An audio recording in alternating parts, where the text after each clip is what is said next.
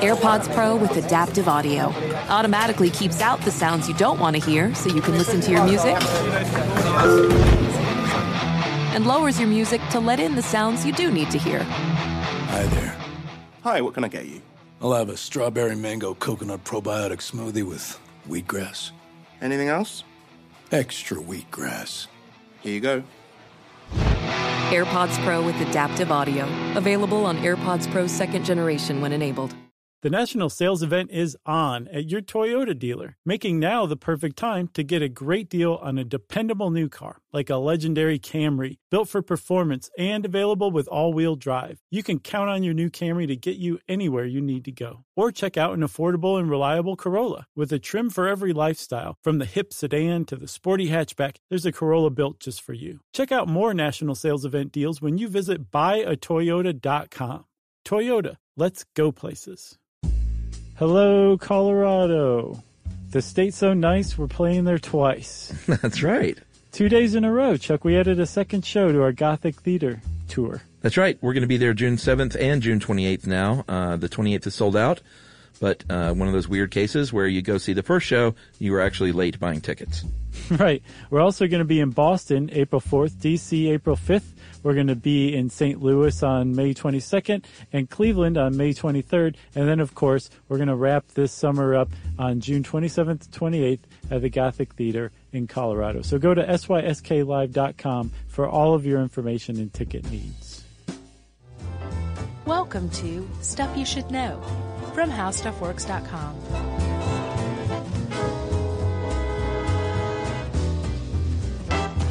Hey, and welcome to the podcast. I'm Josh Clark. There's Charles W. Chuck Bryant. There's guest producer Noel.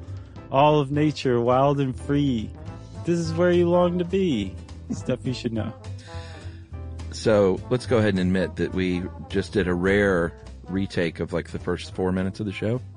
Yeah, and I still reused the Madonna lyric joke. That's fine, but do we have to recreate the rest of the previous 4 minutes? No, I don't think so. I think we should just kind of let it flow. I was saying to myself, by God, that Madonna joke's getting in there. All right. Well, maybe just a quick recap. Noel's dressed up and looks great. It's because he's a snappy dresser. We mispronounced words in the UK and got laughed at. Right. How's that? And now we're talking about the Framingham Heart Study.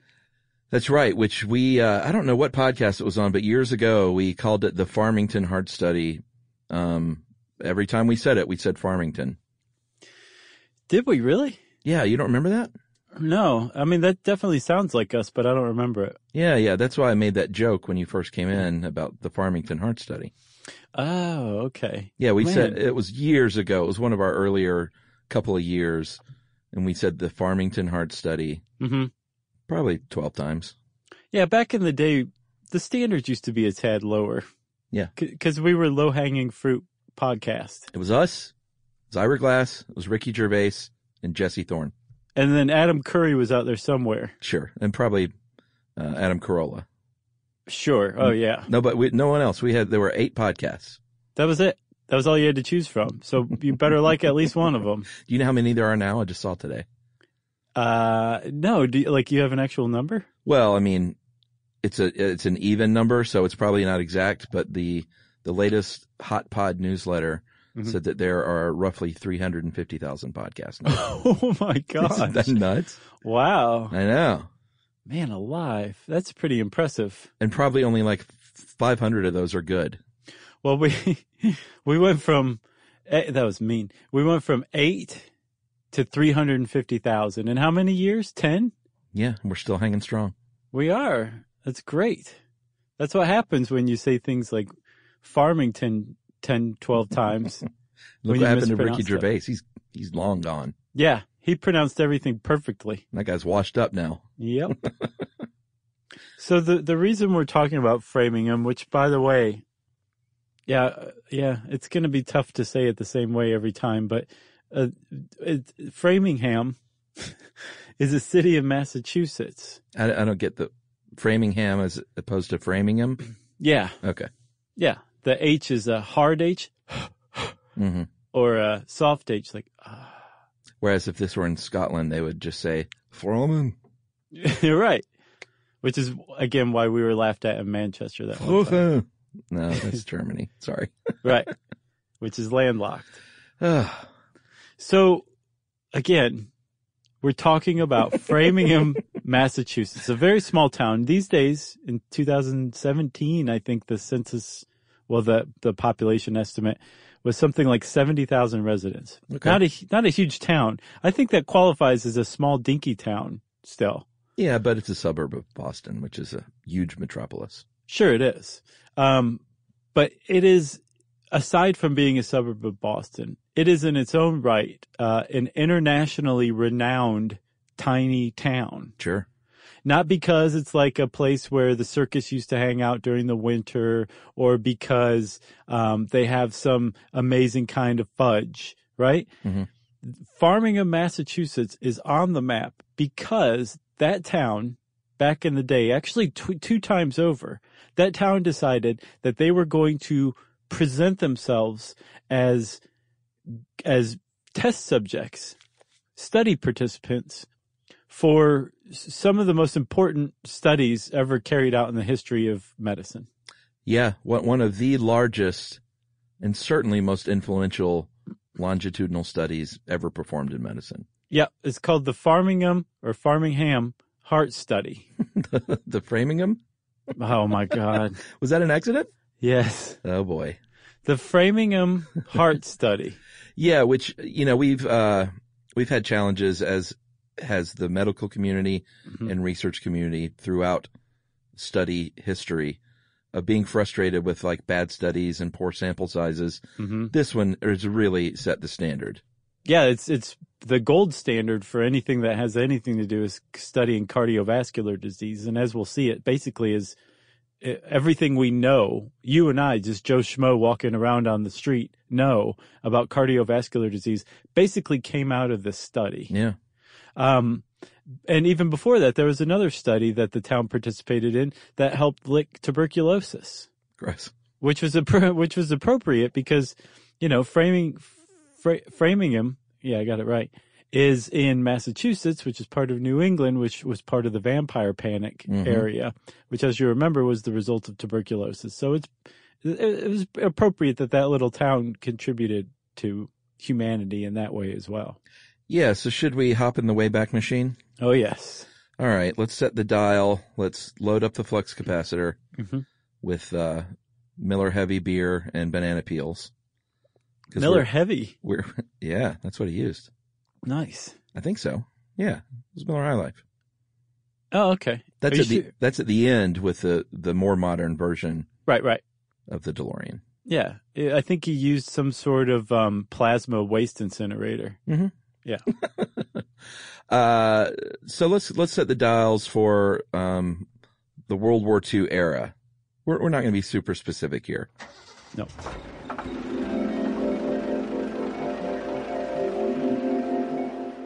Sometimes we roll the dice in the Wayback Machine. Let's see what happens. Just say spit us out anytime in the 1940s. Not in Europe or the South Pacific. That's right. So in the 1940s, here was a scene in the USA, and I guess all over the world, is we did not know a lot about, and all this stuff seems so second nature now, and like, about heart disease, but we didn't know a lot about heart disease back then, and it was sort of just accepted that once you reach a certain age, like, yeah, your heart just may take you out.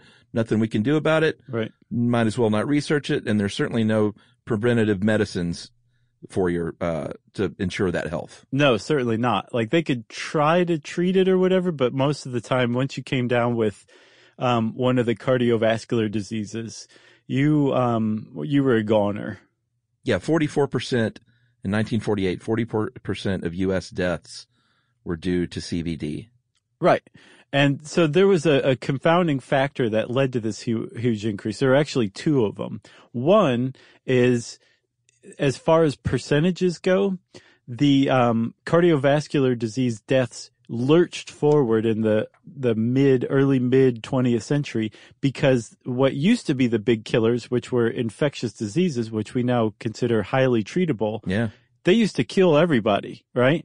And as we started to treat them, thanks to the discovery and use of penicillin and antibiotics, those things fell into the background, and by extension or by proxy, cardiovascular disease was basically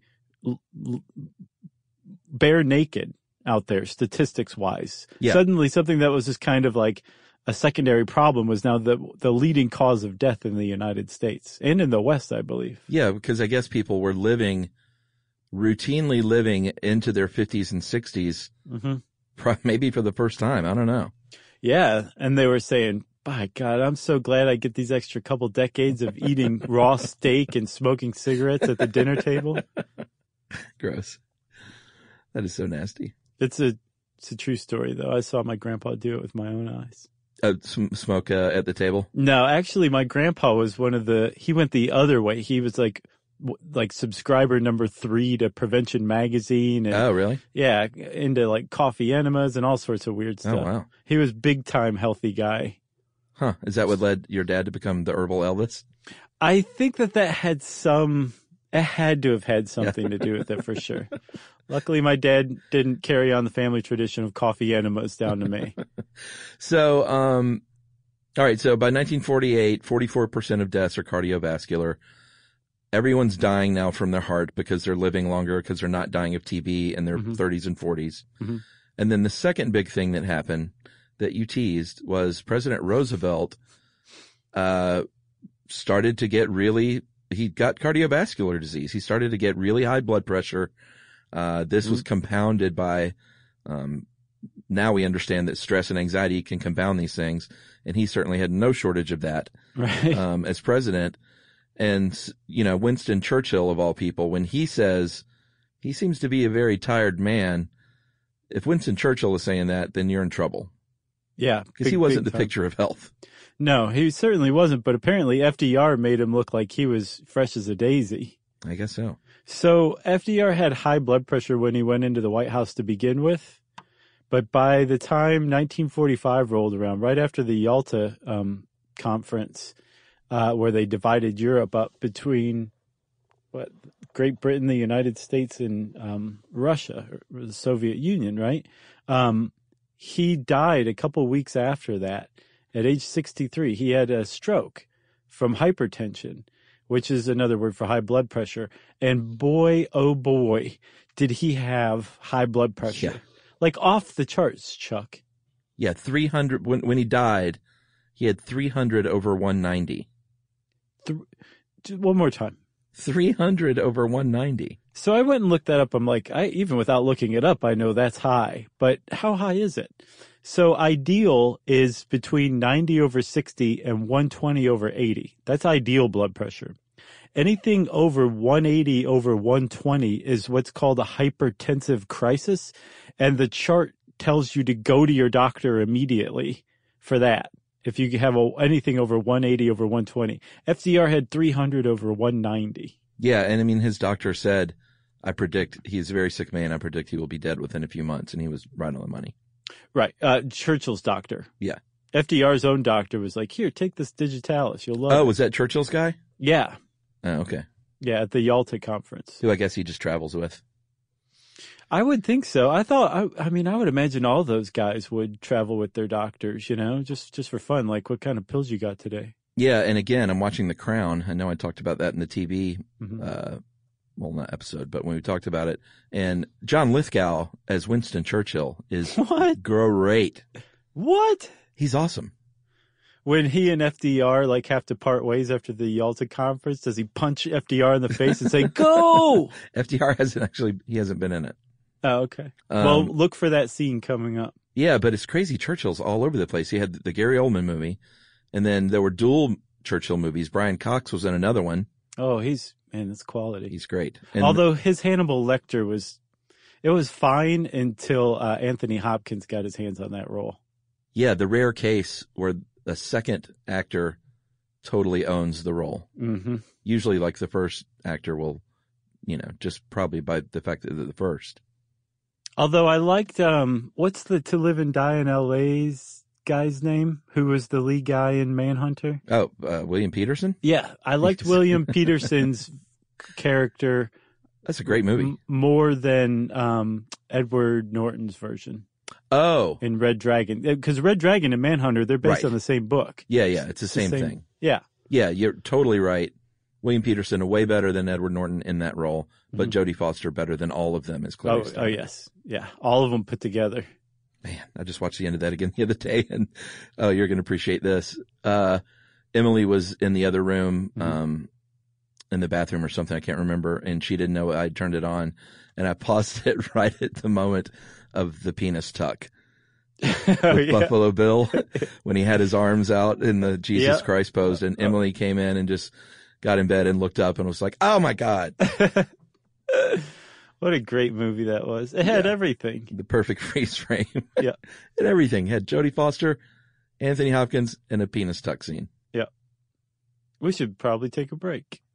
All right. We're off the rails here. You ready? Yes. Break starting now.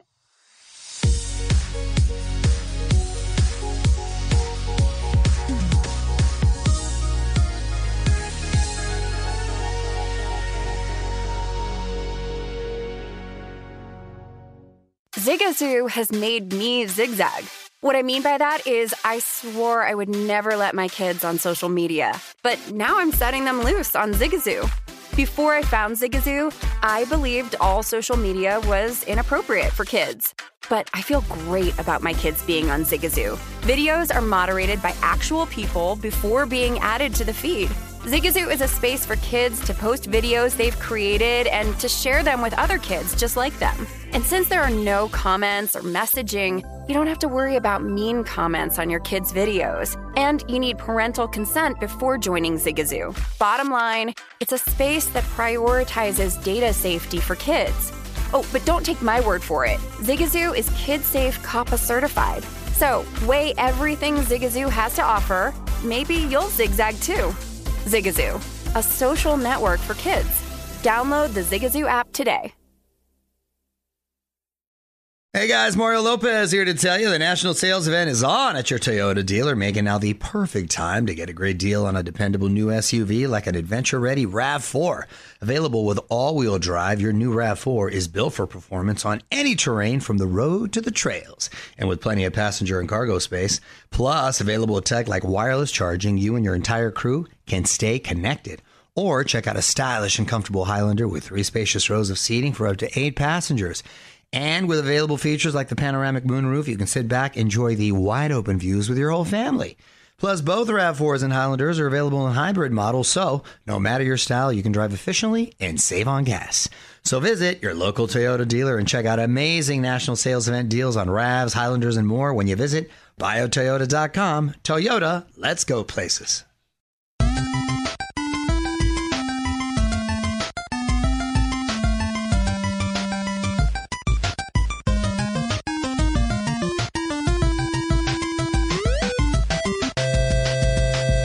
Okay, Chuck, so we were talking about... Penis tucks. Right.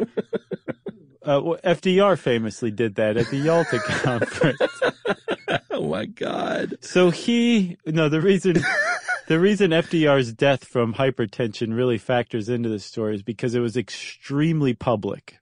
Okay? Yes. And what FDR basically did, without using these last words, he basically said... He pointed at modern medicine and said, I beseech you, and then keeled over, right? Yeah. So modern medicine was like, who, us? We don't know what we're doing when it comes to cardiovascular disease. And shortly thereafter, the Framingham Heart Study was born. Farmington. No, you almost got me. The Framingham Heart Study was born because Harry Truman signed the National Heart Act, which is probably the thing that he's most famous for as president. Yeah, and that included $500,000 in the form of a grant for this study for 20 years, to cover 20 years for this study. And I think initially a public health service physician, Gilkin Metters,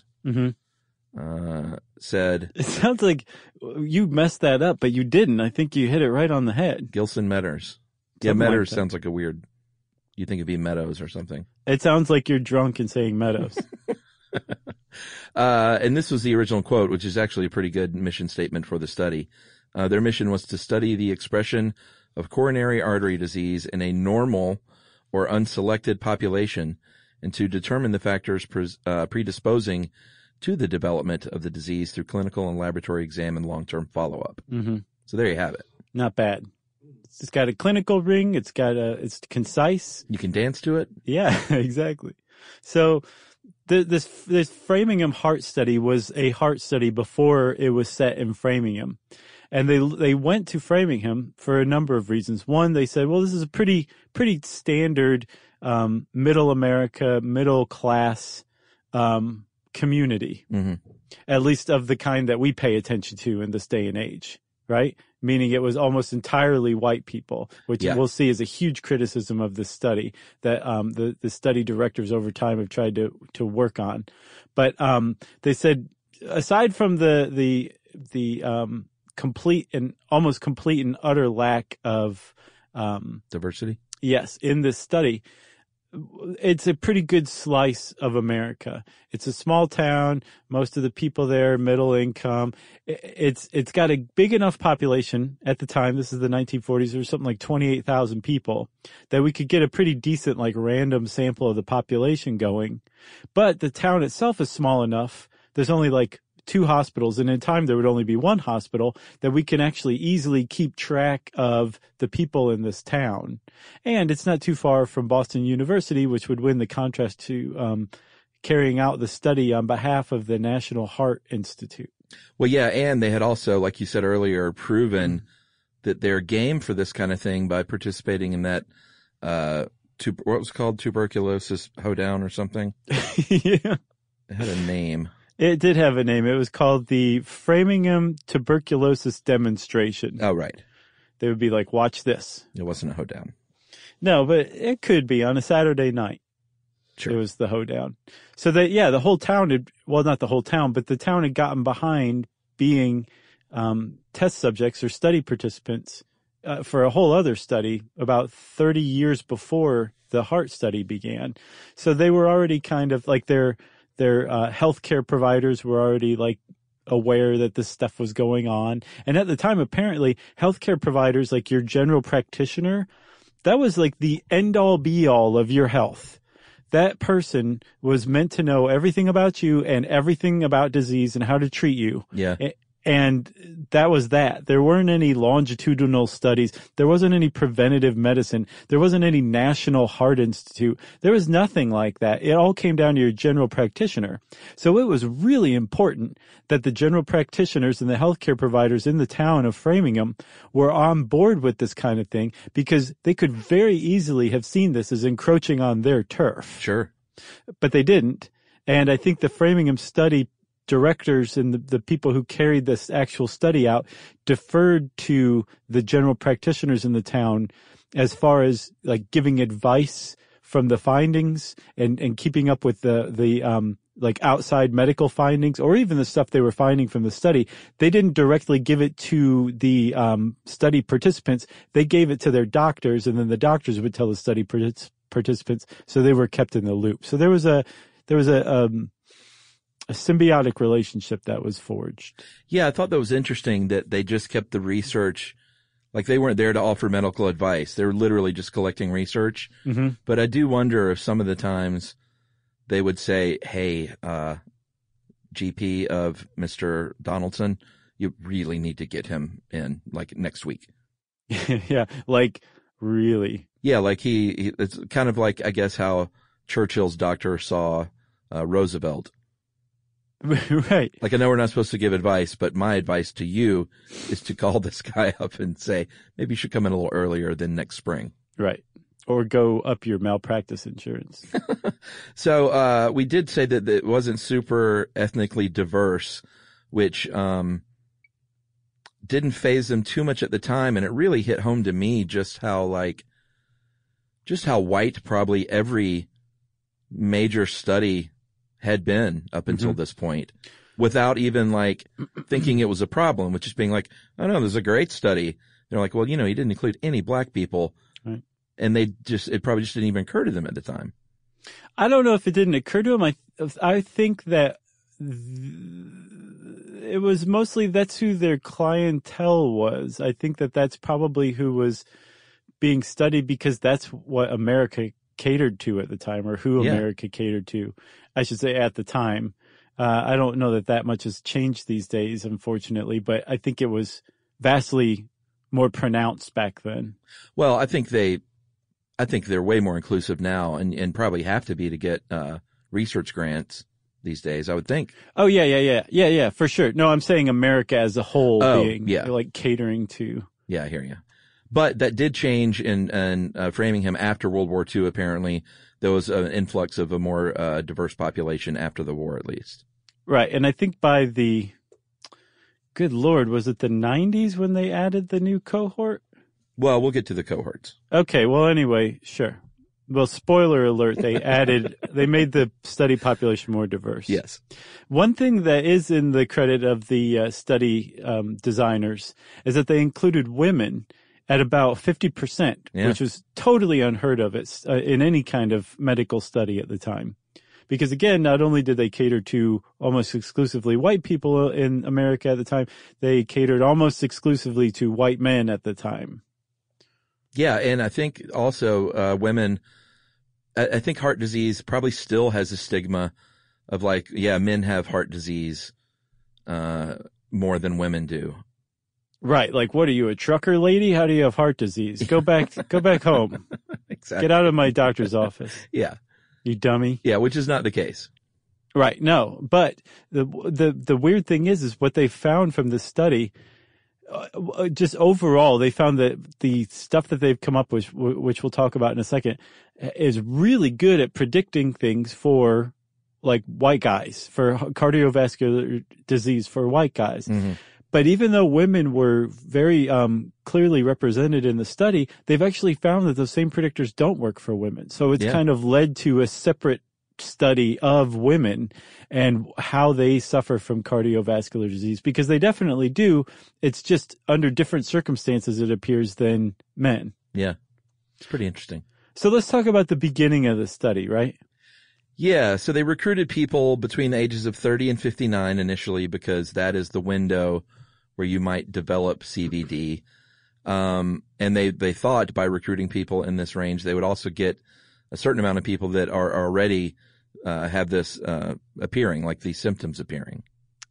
Right. They didn't, though, actually. It turned out that they had to actually go recruit people who had cardiovascular disease already and put them into this study themselves. I think because people probably that maybe were on that track don't volunteer for studies like this. Well, they also, it wasn't a very random sample, especially at first, because they initially got participants through word of mouth at like civic groups and clubs. So the presence of a social network or a certain type of social network just kind of does away with randomness right out of the gate. Yeah. And they ended up recruiting other people outside of like these groups and civic clubs and all that, who initially formed a large part of the study cohort to make it a little more random. And I guess they were successful, because it seems like the idea of it being not very random or a not very representative sample of the whole isn't really discussed any longer. So I guess they took care of it by the inclusion of the additional, I think, like 700 people. Yeah, so the idea was that you would come in every 2 years to give your medical history updated, to get it updated, to have your physical, to get all your labs done. Mm-hmm. And they thought at the time, like they were smart enough to know that there's probably not one thing that's causing CVD. So collecting all this history from all these people over time, and initially it was going to be 20 years, but as you will learn, it's still going on today, which is mm-hmm. amazing. Mm-hmm. They can really get a robust sampling of people and time from kind of all walks of life once they started being more inclusive. Yeah, and they can watch the disease develop or not develop. And since they do they did a phenomenal baseline exam. And Chuck, actually, I saw in the very original conception of the study was that they were going to do a baseline exam and then a second follow-up 3 to 5 years later, and that was it. But luckily they had the foresight to be like, no, let's keep this thing going. Keep mm-hmm. it rolling, baby. I'm feeling hot. All right. Yeah. So by doing this baseline exam and saying, do you smoke? How much red meat do you eat? How much do you drink? How much exercise do you get? How often do you go parasailing? Like how many kids do you have? What were your parents' medical histories like? By getting this really great baseline exam, they had an idea of all the different factors that could come into play when it comes to cardiovascular disease. And then with these follow-up exams every 2 years, they would find people as they got the disease or didn't get the disease. And then they could go back and look and say, well, this person has cardiovascular disease and they smoke and they have diabetes and their parent had a stroke. Their dad had a stroke. Yeah. And they just had a stroke. So they started to see from all of this data, it was basically like, how big data is just enormous right now? Mm-hmm. That's basically what the Heart Institute did in Boston University. They just went and set up camp in this town and they started collecting as much data as they possibly could. And then they set about sorting through it and publishing papers based on the findings. Yeah. And you mentioned the cohort earlier. And I'm just going to go ahead and say each of these cohort names is a great band name. Okay. All of them. That's a blanket great band name statement. So the initial, you said when they went out and got another 740 people mm-hmm. and those were the people who had the early signs of CVD?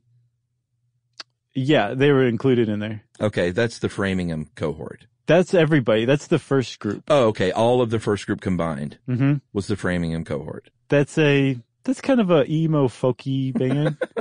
Then in 71, they said, you know what? These people are having kids. So what would be awesome is if we started studying these children and mm-hmm. their lifetimes, and they were known as the Offspring cohort. So that's like an Offspring cover band. Okay. That's terrible. It's not bad. What was Offspring? I don't even know. Oh, remember you got to keep them separated. I do remember that song. That was They had a couple of good songs, yeah. And I think the guy, if I'm not mistaken, and I'm not thinking of Milo from the Descendants, this was the guy from Offspring, went on to get like a PhD in really? Like biochemistry or nuclear physics or something really impressive. Interesting. Yeah. I have no idea about any of that genre, whatever that genre is. I'm not sure what that is either. The Offspring were kind of their own thing.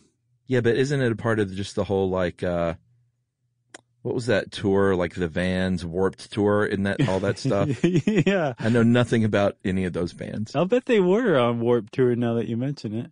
They were definitely not a part of, what was, Lilith Fair. No. No. But ironically, they did go to a couple of dates just as audience members. Probably so. All right. So the Offspring cohort were the kids. There was about 5,100 of them. And then they included their spouses, which was a big deal because, like I said, adding the kids allowed to look for, hereditary, functions as far as CVD goes. And then the spouses just gave that extra layer of examination when they weren't related. Right. Yeah, so it's almost like a built-in control group as far as looking at hereditary stuff goes, right? For sure. And then that was also like I've seen it remarked on. Man, my brain's a little broken today. Okay. But adding the kids as a second cohort was just a stroke of genius because even before they had any idea that we were going to be able to easily examine genes and DNA, they started building this study data that can be mined now for genetic stuff thanks to these guys' foresight by adding this Offspring cohort. Yeah, that was pretty cool. Yeah. 1994, the first Omni cohort, first of 3. Those are all 3 good band names. Not bad. And this was when they started getting that diversity. They said, hey, maybe we should sort of officially include this and break this out. So that was made up of about 500 people of Native American descent, African American descent, Hispanic, Indian, Asian, and Pacific Islander. Right. First, and I guess second and third Omni cohorts. And that was 1994. I know. That's surprising to me that it took that long when they knew out of the gate that it wasn't representative of America as a whole. Yeah, I mean, that's not to say that they didn't have any of those people in the study, but they officially recruited more. Isn't that right? That's my impression, yeah. Okay. Yeah. I don't know that the original cohort was entirely white, but I from what I understand, it was so majority white that it was not representative of America population wise. And by the way, Omni Cohort, that's obviously a EDM band. Okay. That would probably tour with like the Crystal Method or something like that. Ooh. And then finally, the third generation cohort, or Gen 3, which is their album title. Mm-hmm. That started in 2002. And I think they're expected to shut that one down next year. That I thought was really weird. Why shut any of them down? Why not agree. be like, we're going to follow you to the grave, man? Yeah. We might even dig you up in 10 years after you're dead in case we figure out something new to do with you, you know? Yeah, and these are kids who had at least one parent in the Offspring cohort. Is that right? I think so. And then there's another one called the Offspring Spousal cohort. The new Offspring spouse cohort. Right. That's just a weird one. Yeah, they're getting a little meta. Yeah. So the new Offspring spouse cohort is made up of spouses who, for whatever reasons, weren't part of the original Offspring cohort and have at least 2 kids in the Gen 3 cohort. Is that correct? Yeah, it gets a little wonky. But the point is they're like adding more and more people in the town as the town's getting bigger, and as the town's getting more diverse, they're making the study reflect this population more and more, with the hopes that it's going to reflect America more and more. And they, again, the study designers and directors have always known that this isn't just like a perfect snapshot of America. There's always been criticisms of it. And I don't know, you want to take a break before we get into those? Yes. Okay, we will do that right after this.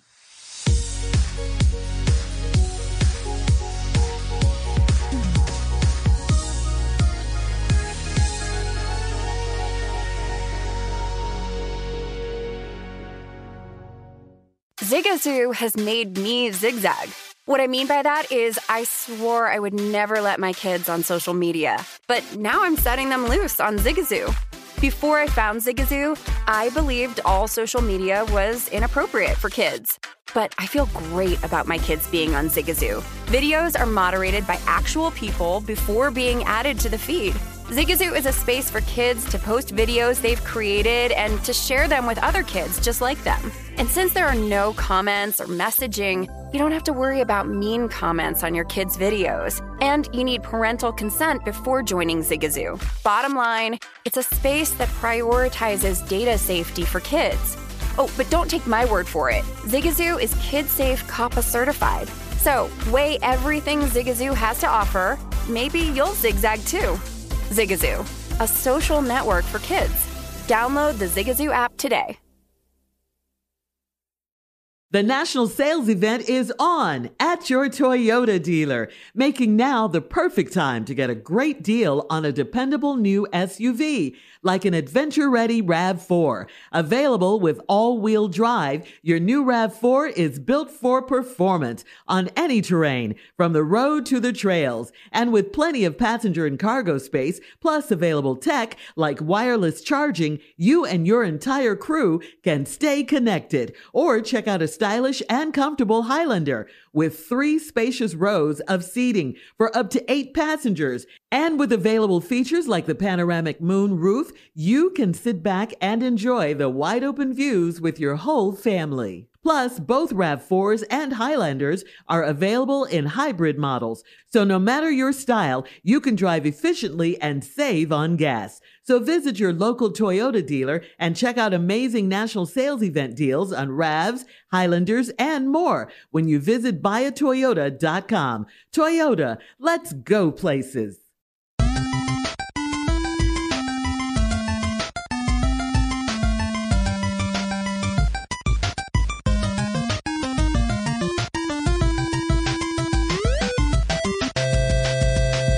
Okay, so I said we were going to get into criticisms, but first, we should probably talk about some of the successes, right? Yeah, and like I said earlier, that so much of what we learned from this today seems just so brainless. But it's important to remember that before this, I mean, you still, even though you think like, yeah, you smoke cigarettes, you're going to increase your risk of heart disease. Mm-hmm. It seems like such a second nature thing to know now. But until you have actual scientific proof, you can't say something like that. And this study gave us a lot of these things that we take for granted now as obvious. Right. And proved them. Came out of this study in particular. And cigarettes was a big one. Sure. I read in this article, I can't remember where it came from, Chuck, I sent to you, where they were talking about how one of the reasons why cardiovascular disease spiked in the 40s was because they were giving free cigarettes out to all of the GIs during World War II. They had like an endless supply of free cigarettes over there, and that they think that directly led to a rise in the in deaths from cardiovascular disease. Sure it did. So, but no one knew for sure. Some people probably suspected. Every once in a while, a newspaper would quote them. They would be called a crackpot or a nut by somebody else in the article, and that would be that, right? So these guys went to town, like establishing a link between smoking and cardiovascular disease. They tried very, very hard to connect diet and cardiovascular disease, and had very mixed results. So much so that some of their early work in that realm went unpublished for the most part. They just kind of were like, we don't understand this, so we're not going to include this. But some of the other ones were stroke. Like, if you have cardiovascular disease, you're at a much higher risk for stroke. Nobody knew that conclusively before. Yeah, they confirmed that things like cholesterol and blood pressure abnormalities increase your risk. Irregular heartbeat, atrial fibrillation, increases your risk 5 times. Menopause. Yeah, that was a big one. It's a super big one. Here's one. Like, seriously, this was figured out in this study that physical activity decreases your risk for cardiovascular disease, while lower physical activity and obesity increases your risk. Like, again, this is stuff that we're like, of course, who doesn't know that? Well, America and the world didn't know that until Framingham Heart Study actually published its results. Yeah, here's one that if you're in your 40s and you go to get a physical, there's a pretty good chance that at some point after your labs, your doctor will talk to you about your FRS score, your Framingham Risk Score. It is still widely used today as the standard, and that is the very sad moment where your doctor says you have this much of a percentage risk of developing heart disease within 10 years. Right. From this date. They tell you have 103% risk. You say, well, what can it go up to? And they say 100. Yeah, that's not good. So the Framingham Risk Score is based on a bunch of different risk factors. And by the way, the term risk factor was coined from the Framingham Heart Study. So that's another thing it gave to the world. Yeah. Your risk factors are based on your age, your gender, total cholesterol, HDL cholesterol, whether you have diabetes or not, whether you smoke or not, and your systolic blood pressure. You put all those together, each of those gets a score. You can come up with a really, really good indicator of whether you're going to come down with a cardiovascular disease in 10 years if you're a white guy, to a lesser extent if you're an African-American guy, to a much lesser extent if you're a woman of, I think, any ethnicity. Do you get a physical every year? I try to. It hasn't been a year yet. I'm just under a year right now, but I need to find a new doctor. Are you, how's your cholesterol? It's great. Man, my family, dude. Oh yeah? It runs high? Well, I mean, I certainly don't do myself any favors with my weight and my diet, but me, my brother, and my sister are all on cholesterol medication. Oh, is that right? Statins? Is that what it's called? Yeah. And my brother is in great shape, and so is my sister. So it's, yeah, I mean, it's just a totally Bryant family tradition. Just naturally high cholesterol, huh? Yeah. Well, I mean, my dementia runs in my family, so I'm toast one way or another. Oh, yeah. I mean, it's basically you look at your family history and spin the big wheel and say, what's going to kill me? Right. It's like, come on, medical science, find a cure for mine. Let's go with that one first. Well, and thank God for statins. They're, now my cholesterol's great. So since I last went to the doctor, I've begun to introduce butter into my diet way more than I ever had before. Real butter? Yes, of course. I like if it has like a picture of an Amish person on the cover or the package, go with that butter. Yeah, the Goody Daniels butter. Yeah. And I read a taste test on, I don't know, maybe Ranker or something like that of butters. And apparently the ones that are like $20 a pound really don't taste much better than like Kerry Gold that you get at the grocery store, at just about any grocery store. So I found like, oh, that's good. I'm not really missing out on anything. I'll just eat more cheap butter. And just like a little bit of butter on some bread is a really like delightful little treat.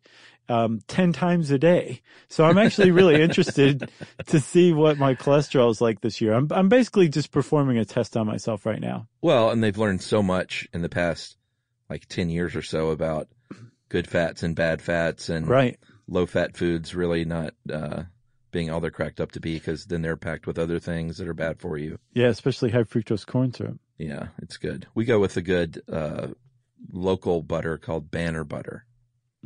It's good. And who knows if it tastes any better, but it's locally made, so that's always nice. Is it made from those doomed goats across the street from you? No, we just fed them yesterday though. Did you go, I'm so sorry for what's going to happen to you? No, I don't think they're doomed. I think they are being raised again and sent to Jamaica, not for food.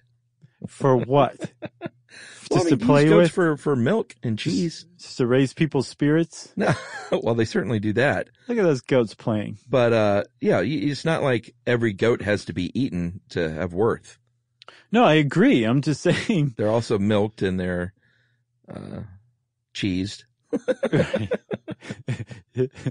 We save Emily's a juicing fiend now, so we have a lot of, green scraps now. So we just save them all, and then about 2 times a week we'll take the kid over there and feed the goats, and it's pretty fun. They bray at us now when we leave our house. Oh yeah, they're like, hey, bring that over here. I'm pretty doomed. Much. Yeah, they love it.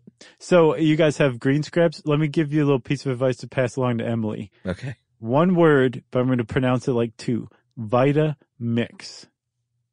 Oh, dude, we've had a Vitamix for like 10 years. Is that what you use? Yeah. Well, you shouldn't have scraps. You got to throw all that stuff in there so you get the fiber too.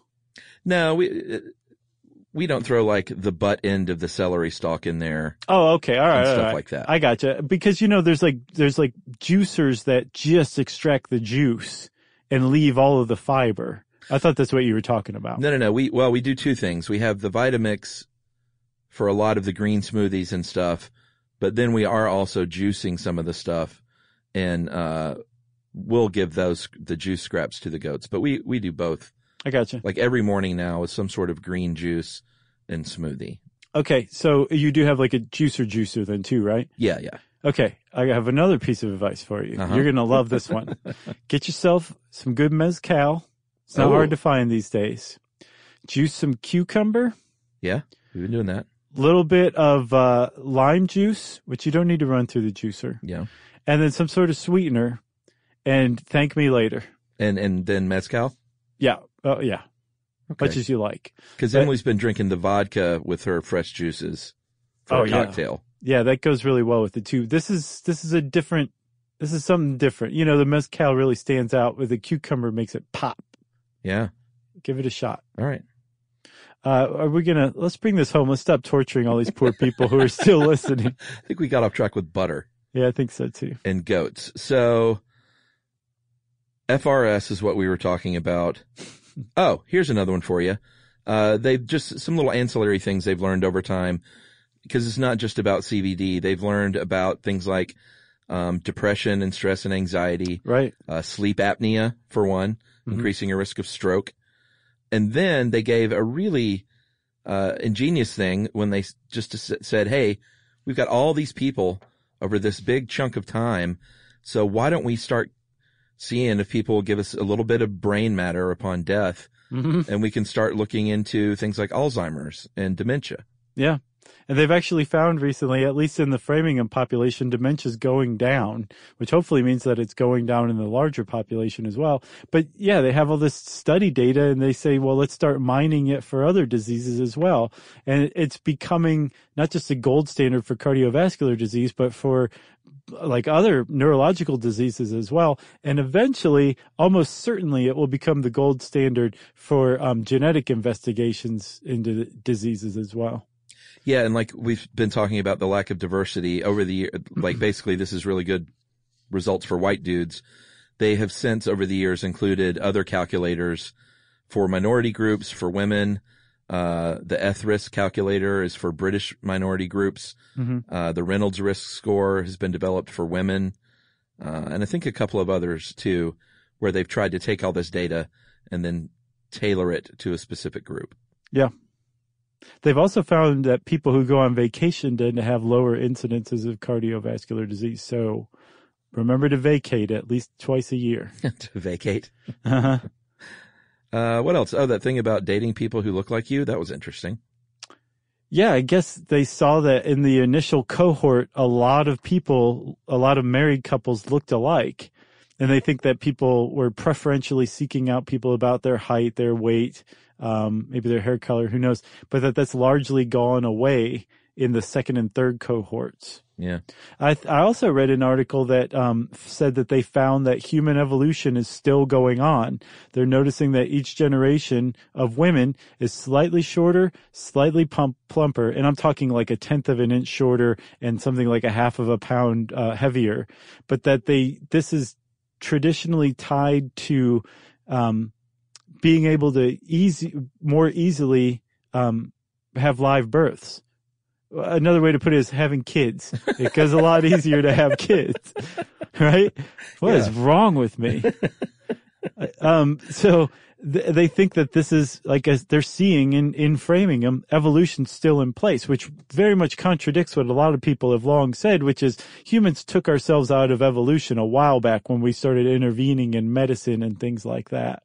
So the cool pictures of humanity that this has provided, it's pretty sweet. Yeah. Pretty great study, actually. It is. And hopefully this will be, I know they had a little trouble getting extended funding at one point, and they had some private institutions that stepped up, some kind of unusual ones like Oscar Mayer and I believe at one of the cigarette companies, right? Mm-hmm. And then Nixon eventually, he got out the checkbook and wrote him a big fat check.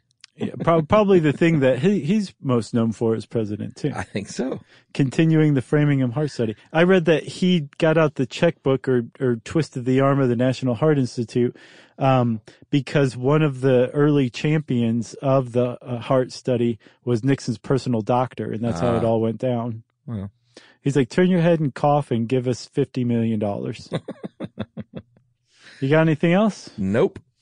Well, we could probably just talk about Framingham for days, but we're going to stop now. I would urge you to go read, I'm not even sure when it was written, but a CBS Sunday Morning article from maybe like the early 2000s about Framingham and the heart study, and it really just kind of gives you a picture of the people there. And then I also saw one that was critical of it that was pretty interesting called Framingham Follies on something called proteinpower.com. Just go read them both. You'll enjoy it. And since I said you'll enjoy it, it's time for listener mail. I'm going to call this follow-up on the beach near the Hearst Castle. I think a couple of weeks ago we talked about when I went and I didn't think they were walruses. I just couldn't remember what they were. Mm-hmm. And they are, in fact, elephant seals. Mm-hmm. I said they were sea lions. I was wrong. Oh, that's right. You did say sea lions. Mm-hmm. Well, that's right. Hey, guys, listen to the show on walruses. And Chuck referred to the beach near Hearst Castle. They call it Piedras Blancas Elephant Seal Rookery. I think it's funny that you had mentioned that because for our honeymoon last June, my husband and I stayed in Oceano for a week near Pismo Beach, and one of our activities for a day was to go to Hearst Castle and Elephant Seal Beach. Of course, Hearst Castle was amazing. I still haven't been in there. I need to check that out. You know that one party scene in Billy Madison was filmed at Hearst Castle. Yeah, I never saw that still. Man. Getting to see the architectural history and artifacts that reside there were great, but the beach, unfortunately, on that particular day was pretty quiet. I think it was nap time by the time we got there because most of them were sleeping or adjusting and going back to sleep. Well, it's still fun to see them. Sure. It's not like they're out there with the beach ball like in cartoons. It's fun. It's fun to be overpowered by their stench when you're downwind of that mass of elephant seals. There were a few males that started an altercation, but that ended pretty quickly and wasn't all that noisy. I think the most interesting thing on that day, besides seeing them up close, was watching them sleep in the water. First, I got a little nervous because I wasn't sure if they were alive, but after several minutes of watching one of them, it moved once the waves pushed it close enough to the rocks. However, if you do suggest people to go there, please tell them to be aware there are no feeding of the squirrel signs. There was a group of preteens that didn't regard the sign and literally got chased by a big fat squirrel. It was hilarious to watch, but a little scary. Mm-hmm. Thanks for the show. Hope you're doing well. Keep up the work. And that is Morgan Body. And Morgan actually just emailed back when I told her she was going to be on and said, OMG, no way, 4 exclamations. Thanks. Smiley face emoji. Jeez. And then she inserted, I guess, her previous surname, Morgan Myers Body. Okay. Way to go, Morgan. Thanks for the emojis and the exclamation points, too. All 4 of them. If you have a story you want to straighten us out with, you can tweet to us at Josh Clark or at SYSK Podcast. You can also go on to Facebook.com/Charles W. Chuck Bryant. You can also visit Facebook.com/Stuff You Should Know. Send us an email to StuffPodcast@HowStuffWorks.com and join us at our home on the web, StuffYouShouldKnow.com.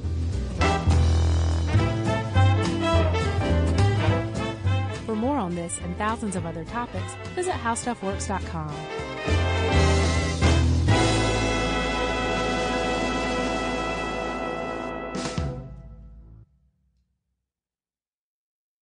Have you heard about the social media platform for kids? It's called Zigazoo. It's a great place where kids like me can come together to make fun videos. Videos moderated by real people who review content before it's posted to the feed.